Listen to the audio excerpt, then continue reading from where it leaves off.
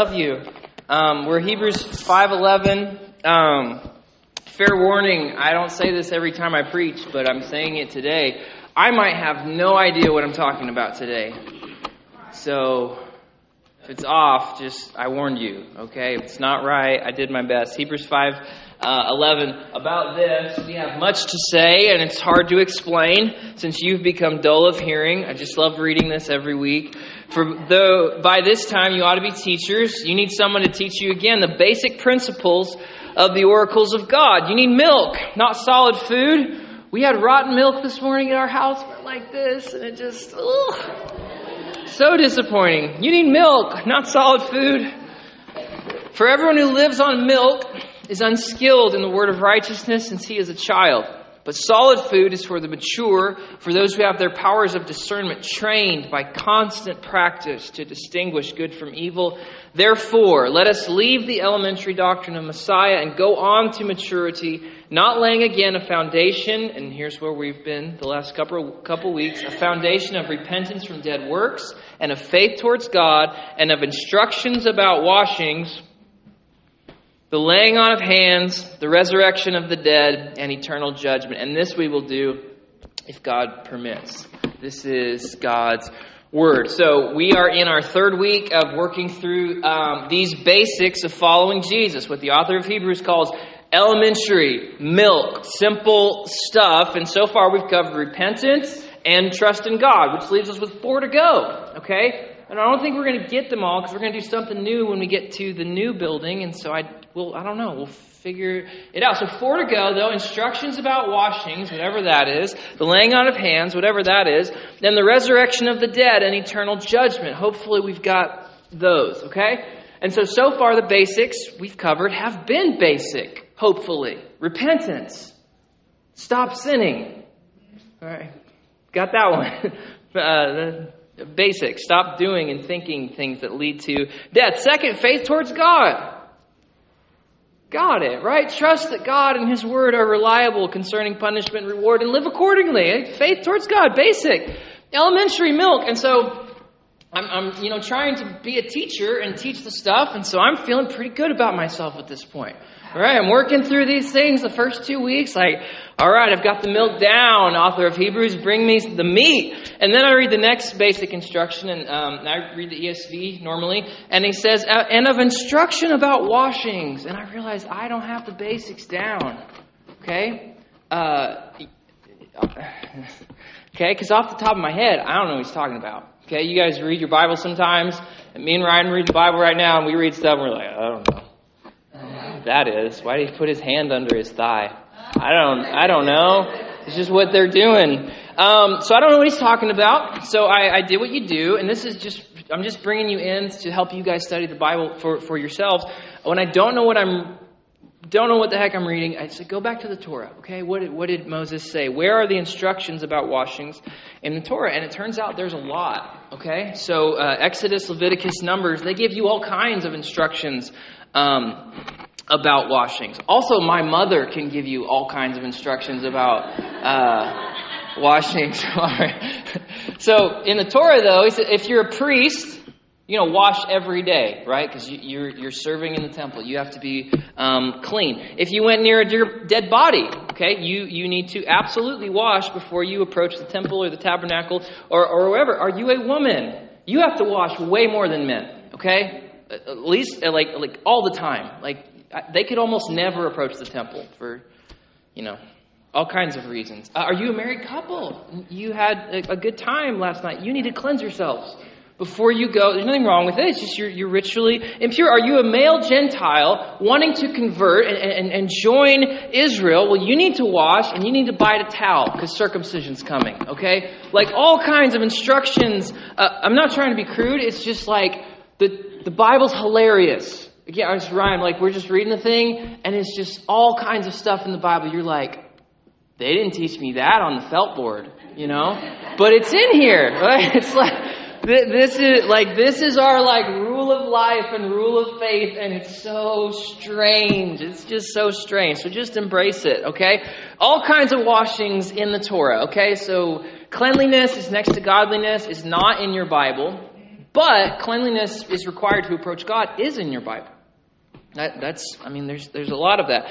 Problem is, so I go back to the Torah, this is there. The problem is, I don't think that's what the author means by instructions about washings, right? He's writing to the Hebrews who know this stuff inside and out. They don't need to be told about washing, so the Torah didn't help me there. And then I thought, well, maybe he meant instructions about how to do the washing. So that also doesn't make sense because those are described in the Torah.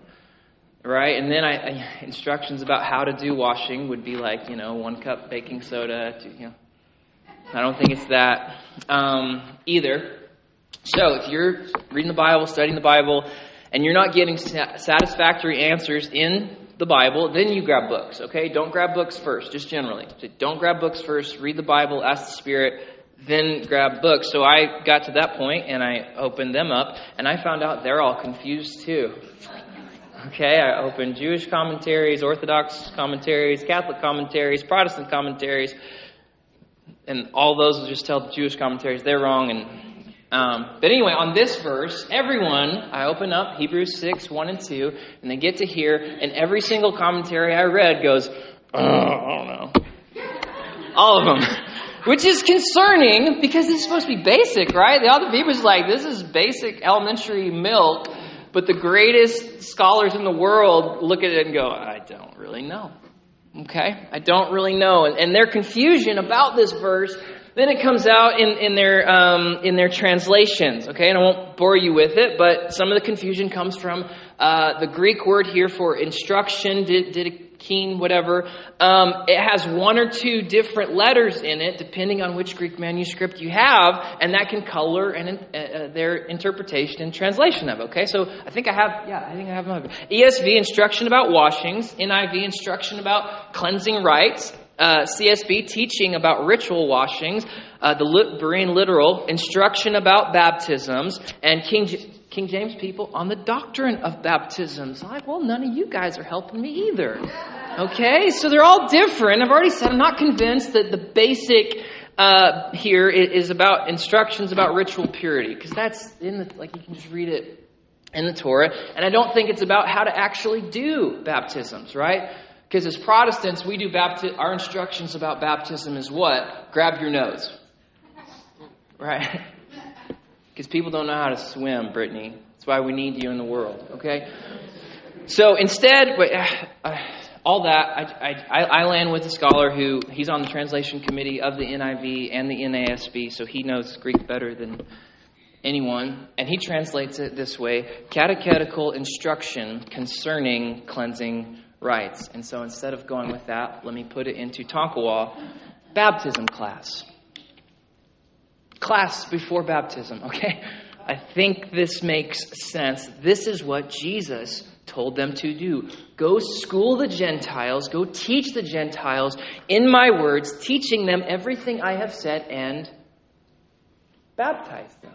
Right? Matthew 28, go therefore, make disciples of all the nations, all the Gentiles, baptizing them in the name of the Father and the Son and the Holy Spirit, teaching them not just to know things, okay? Like, I think this is where we struggle a little bit. We teach people to know things in their head, which is good. I don't want to dismiss that. Teaching them to not just know things, but to observe them. Okay, all that I have commanded you. So observe in the Torah doesn't mean just like look at it and say, I see it, I'm observing it, right? To observe the commandments means to do them, right?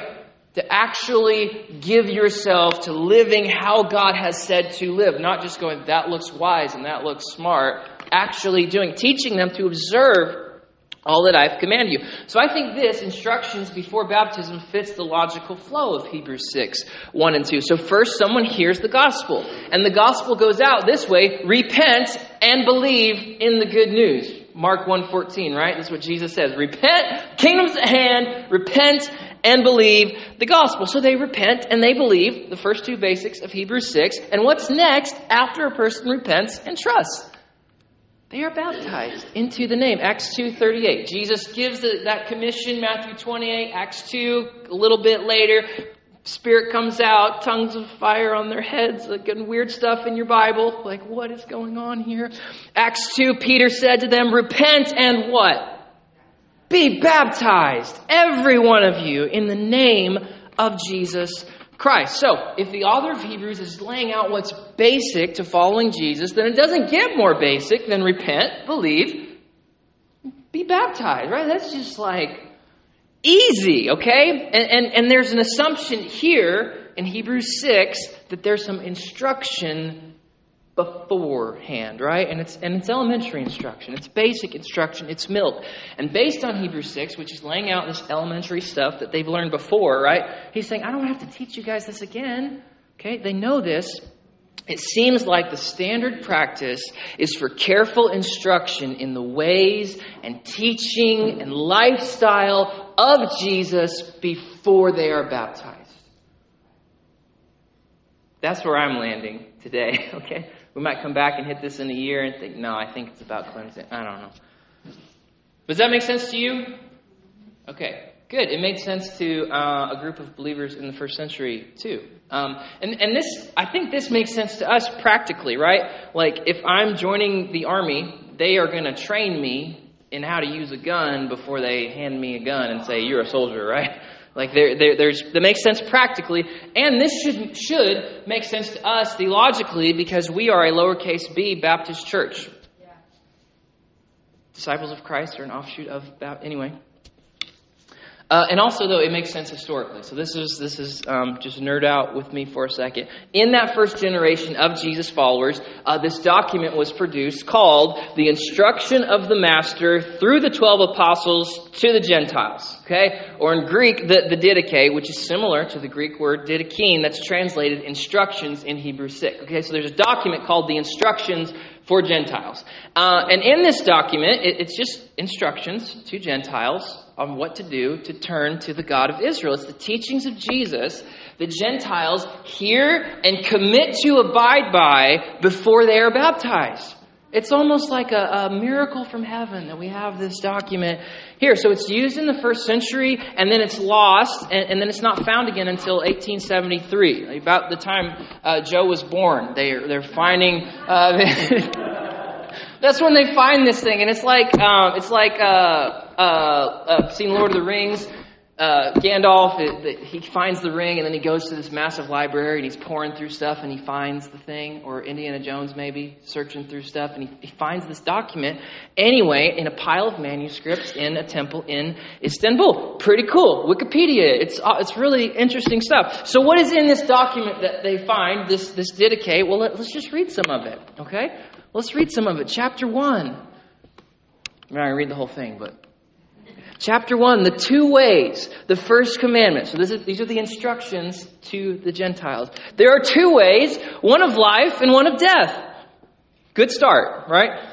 But a great difference between the two ways. The way of life then is this. First, you shall love God who made you. Second, your neighbor as yourself. Is that familiar to you? Hopefully. And the saying of the teachings is this: bless those who curse you and pray for your enemies. For what reward is there if you love those who love you? Do you know how the Gentiles do the same? But also love those who hate you, and you shall not have an enemy. Abstain from fleshly and worldly lust. If someone gives you a blow on your right cheek, turn to him the other also, and you shall be perfect. If someone impresses you to go 1 mile, go with him 2. If someone takes you've heard this, right? Okay, give him your coat. If someone takes from you what is yours, ask not for it back, for indeed you are not able. Give to everyone that asks from you. Ask not for it back. Larry's going to give me a truck someday. We're going to read this verse. I'm going to get a truck. For the Father wills that to all should be given of their own blessings. Happy is he that gives according to the commandment, for he is guiltless. You've heard that before, right? Maybe last April when we were going Matthew 5, Matthew 6, Matthew 7. You've heard all of this. That's what this is. That's the instruction. That's the Didache. Clueless Gentiles have heard the good news. They've repented from dead works, and they're exercising trust towards God. And now, before they take the plunge into the name and say, I am all in with everything, they're receiving instruction in the teaching and lifestyle of Jesus. Okay? So that's chapter 1 of the Didache. Chapter 2 is basically the 10 Commandments. Okay, from Exodus. Chapter 3 is a mixture of Jesus' Sermon on the Mount and some of the Paul sin lists that we went through 2 weeks ago, saying, don't do this, don't do this, don't do this, don't do this. Chapter 4 is more of Paul's instructions with some Deuteronomy sprinkled in. 5 and 6 deal with false teachers and how to treat them and the like. And then comes chapter 7 of the Didache, which is titled Concerning Baptism. Maybe this is what the author of Hebrews is talking about. Okay, so what is the protocol for the early Jesus movement concerning baptism? Let's read from the Didache. And concerning baptism, baptize this way. It sounds promising. Okay, having first said all of these things. So what are all these things? The instructions from the first 6 chapters. How to live. How to choose the narrow road that leads to life instead of the broad one that leads to death. How to flee from every evil thing. How to renounce ungodliness and worldly passion. So having first said all of these things, having first given clear instruction regarding the particulars of following Jesus, then, having said all these things, then baptize into the name of the Father and Son and Holy Spirit, which is what Jesus said in Matthew 28, in living water. Living water, right? So go down to the river to pray, so long as you've been studying the good old way. Right? Like, there's a pattern to it. And then he says, but before baptism, let the baptizer fast, and the baptized. Like, oh, they're getting baptized. What do I get? Okay. And whatever others can. But you shall order the baptized to fast 1 or 2 days before. So just instructions. So do you see? Not only does the logical flow, I think, of Hebrews make sense, that it's repentance from dead works, faith towards God, and then instructions concerning baptism. We have evidence from the first century that this is how the early Jesus movement did it. This is how they practiced it. They gave instruction beforehand, okay? They didn't just throw people into a pool. Definitely not infants. Definitely not children who aren't mature enough yet to count the cost. Like, they're not doing that, okay? So, and I don't like to ask this, but I'm going to ask, did anyone read their email this week? Okay, don't raise your hands. Don't depress me. In the email, I put a thing in there about all the spontaneous baptism in Acts, right? Because everything I've said thus far, the book of Acts is like, no, we just baptize them. Okay, so I put something in there about that just for time purposes. We can talk about it, or you can read the email and deal with that. But for this group in Hebrews, they're giving instruction, clear instruction before baptism. So why? Why would they make it harder, seemingly, for people to undergo baptism? Why wouldn't they just want to baptize all the people, right? Like, what gives, okay? So I think there are at least 3 reasons for giving clear, doctrinal, and, more important for this, ethical instruction before we allow people to take the plunge. And the first reason is because Jesus did it this way. Not baptism specifically, but following him. Okay, so people come to Jesus, and we're like 20 chapters into Matthew. You've seen this. People come to Jesus. They express they want to follow him, and he turns them away, right?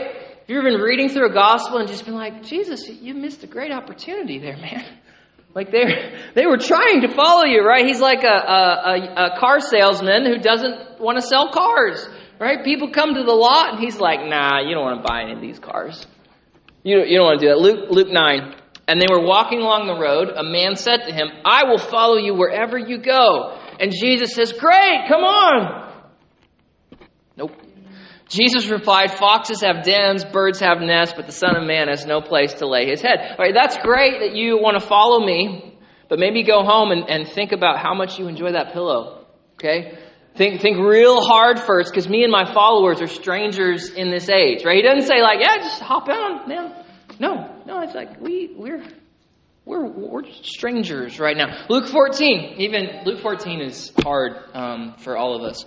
Luke 14, now great crowds accompanied him, okay? So you're the disciples, you're like, we're going to have revival, make it easy for him, Jesus, let's pump those numbers up. Great crowds accompanied him, and he turned to them and said, not what you say if you want lots of people to follow you. If anyone comes to me and does not hate his own father and mother and wife and children and brothers and sisters, yes, even his own life, if he doesn't hate his own life, he cannot be my disciple. Not it's going to be hard for him to be my disciple. Can't do it. Can't. And your disciples, you're like, Jesus, they're all here. They want to follow you. What are you doing? Verse 27, he says, whoever does not bear his own cross. It's a clear reference to martyrdom in the first century. Whoever does not bear his own cross and come after me cannot be my disciple. He's making clear on the front end what is demanded. There's no bait and switch.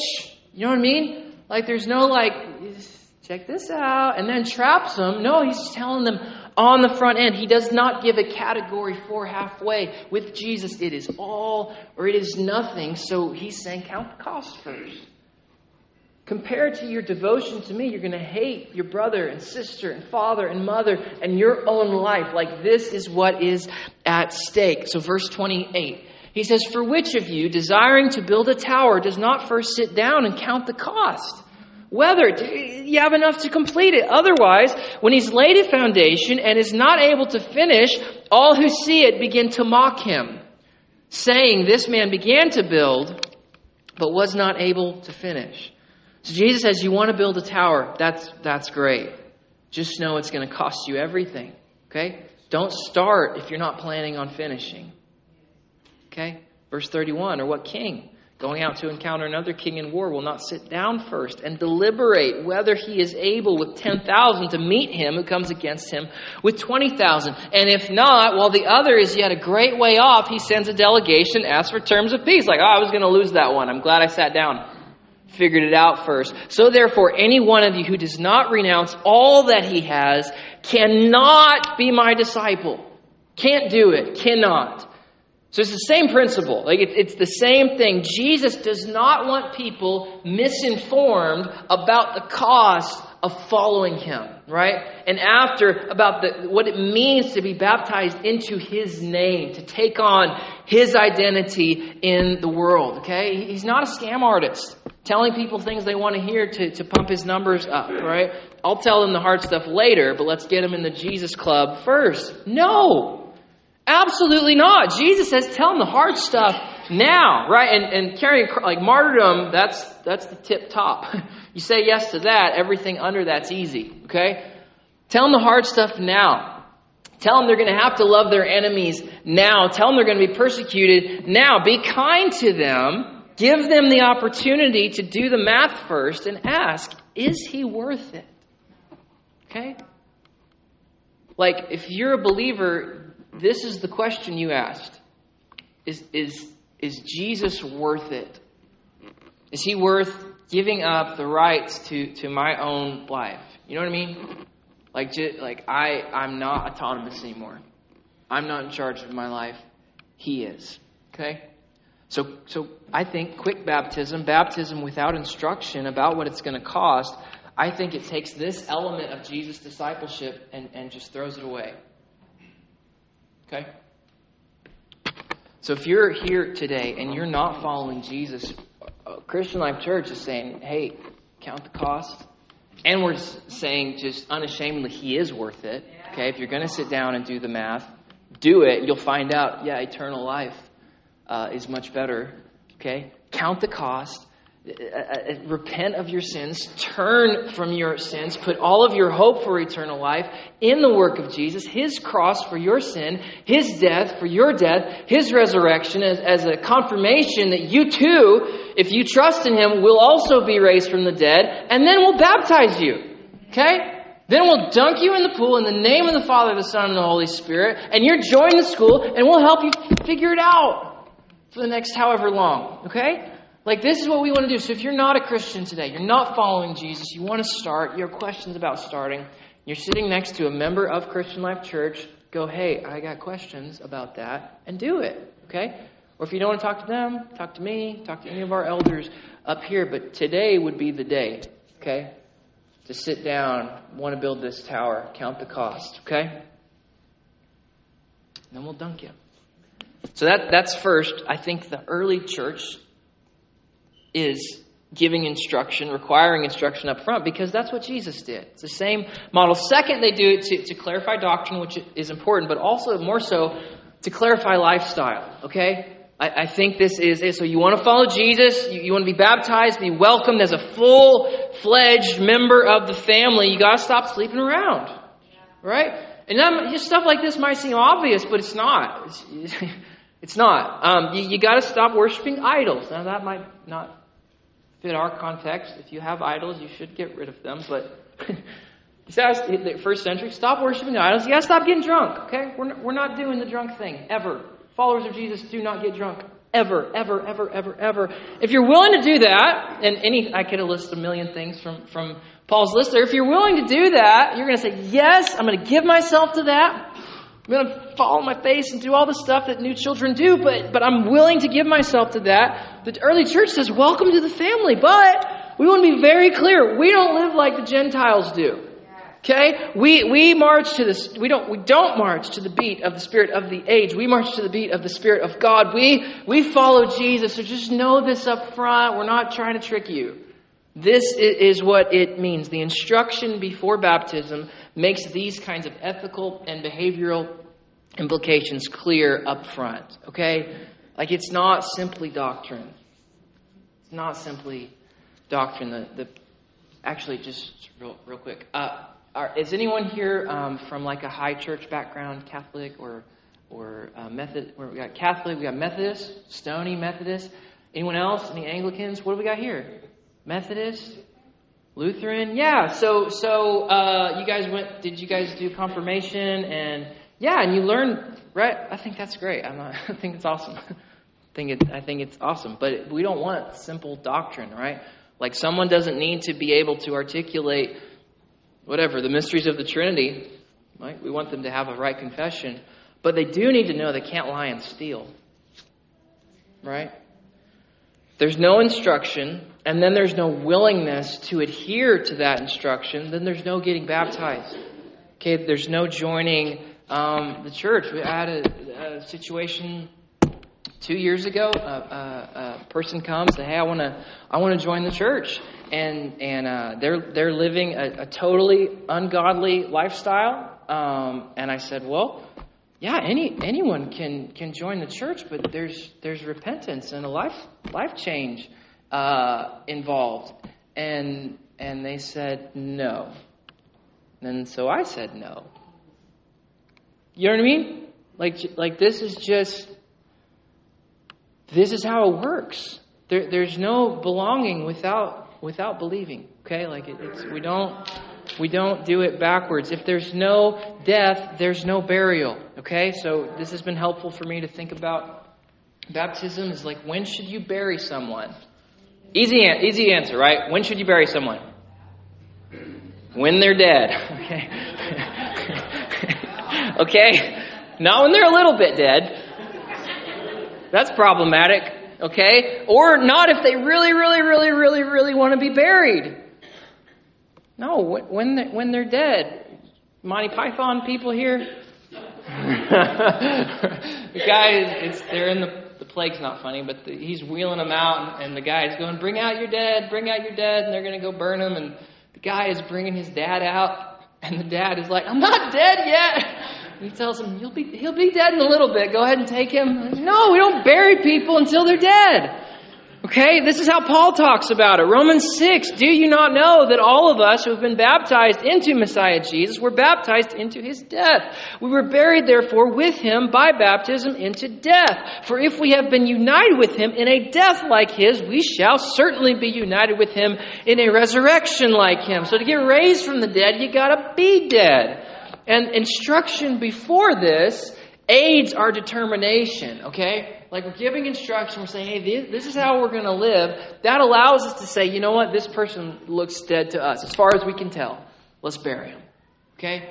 This is what it's doing. And then, last thing. So I think this is what they're talking about because it's how Jesus did it. Count the cost first. I think it removes confusion about lifestyle. Right? You don't want to welcome someone in and then find out later they're like, oh, I didn't know that's what it took. I'm out. Okay? Third reason that instruction before baptism was considered basic, elementary, and milk is because the early disciples held a high view of the Messiah's body, of the church. They had a high view of local churches and of local church membership. Okay? The New Testament understanding of churches is that they are composed of believers, of people who have already counted the cost. And if someone comes into the body and then later it's determined by the church they're not actually a believer, whether through falling away or whether they simply were never one in the first place, they are to be removed from the body. Because the body matters. It's a high view of what it means to be part of a church. It's not a casual thing, okay? And so the reason that it was taken so seriously then, and the reason we have texts like Matthew 18 and 1 Corinthians 5 and 6, and the reason it should be taken so seriously now is because false converts hinder the church's mission, okay? This is my last thing here. So how? How does this hurt the church's mission? Two ways. First is obvious, just by ungodly people living ungodly out in the public square. Okay, so just your basic sing songs on Sunday, live like the devil on Monday thing that we're, But historically, the second way that this hinders the mission, and I think more demonically inspired because it's sneaky and it happens slowly, it happens this way, okay? So churches, maybe with good intentions, cast a big net and they bring people in with as low a bar as possible, okay? They walk down the front, right hand of fellowship kind of thing. Low a bar as possible. They don't teach people to count the cost, to carry a cross, to follow Jesus. They tell them God made them special and loves them very much. And just back up. God did make you special and does love you very much. Okay. Back in here. Okay. But they don't give any sort of instruction. They don't practice meaningful membership in baptism, and the sort of membership in baptism that does its best to make sure that church members are actually believers, that they're actually dead first, okay? So that's what's happened. So then what happens? Churches get filled up with false converts, okay? Two kinds of false converts. One, false converts that they just don't know that they're false. They don't know they're false because no one told them how they're living is not the right way. They don't know. They think they're a believer because you told them they were, even though they weren't. And then the second kind is the sneaky wolves kind of deal. Okay, so they get filled up with false converts, and then those churches, and by default those seminaries and denominations and on and on and on, they do what? False sheep elect false shepherds. And then it's game over. Right? Then the battle has been won. And this happened to us. Okay, so this happened to us. The disciples of Christ, guys, started out just awesome. Okay? And they didn't finish that way. And this happened to us, and praise God, our gray hairs got us out. Okay, so thank you guys for fighting that battle so we didn't have to. Our gray hairs got it out, but it did happen to us. The disciples of Christ began as gospel preaching, gospel believing, meaningful membership Baptist churches. Look it up. Like this is what they were. That's how they started. But barring revival and a return to the basics like repentance, faith, and instruction before baptism, they will die as gospel denying, gospel dismissing, unbelieving churches with unbelieving leaders, and they will be thrown into a lake of fire. Like, it's not a small thing. This matters. It's basic. It's milk. Let us leave the elementary doctrine of Messiah and go on to maturity, not laying again a foundation of repentance from dead works, of faith towards God, and of instruction about washings or instruction before baptism. And here's why this matters, okay? I know this is like a boring sermon, whatever. I know that. I understand that. I understand. It's fine. Just call it what it is. Here's why it matters, okay? Here's why it should matter to you right now that this is a basic we take seriously. Is because, actually, Robert, if you would come help us, this point would land a lot better. Here's why it matters. My plan, okay? And I'm assuming this is the Lord's plan too. That doesn't always work, but my plan is for thousands of people to hear the gospel in Tonkawa. And thousands would be like all of them, right? 3,000-ish people. Thousands of people in Tonkawa to hear the good news about Jesus' cross before the day of the Lord, about the resurrection of the dead, about the hope of the age to come, about life forever and life and joy and peace and no more sorrow, no more crying, no more tears, no more pain. Thousands of people hear that gospel. Thousands of people believe it, repent of their sins, say, oh, that is bad. That sounds bad. I'm going to go that way, exercise trust and faith towards God. And then what? What's after that? We got to instruct them in what it means to follow Jesus and then baptize them and then do the rest of these basics after. Like it matters. It's really important. Now, if you're not planning on any new people coming to know God, throw this whole thing away. But if your plan is for like thousands of people or even like 10 people to come to the Lord, we want to do what the apostles did. Okay? That's why it matters. And we're working on this stuff. We've taken 10 people through the new members class, which is this. We go through, here's the gospel, here's what it looks like to repent, here's what it means to follow Jesus, this kind of, like we're doing better. And we're going to keep doing it. And I'll shut up. Let's pray. Let's pray. Father, thank you for the gospel that has come to us, that our ears have heard. Thank you for the Spirit, God, leading us to trust in Jesus, to repent of our sins, to turn away from wickedness, turn toward godliness, God. And we thank you for our baptism, God. Whether it was too early or too late, I don't think anyone's actually on time, but we thank you for our baptism. Thank you what it means. God, thank you that you've given us your word, you've given us your Spirit, and you've given us other members, God, to keep training us in these things. To keep the same instruction we received before baptism, we're being instructed and encouraged in it now. And God, I pray that this isn't in vain. God, that thousands of people in Tonkawa come to repent of their sins, trust in God, and be baptized. Start and stay on the path that leads to life. So help us do this. Teach us, if this is dumb, stop doing that. If this is wise, keep doing that. Like, help us with those things. We need your help. In Jesus' name, amen. So our elders will be at the front for prayer. You can pray about anything, the message today, or just anything else going on. If you're not praying with an elder, pray with people in your row. If the Spirit's leading you to go pray for someone else, follow that leading, go do it. But this time's for prayer, so let us pray.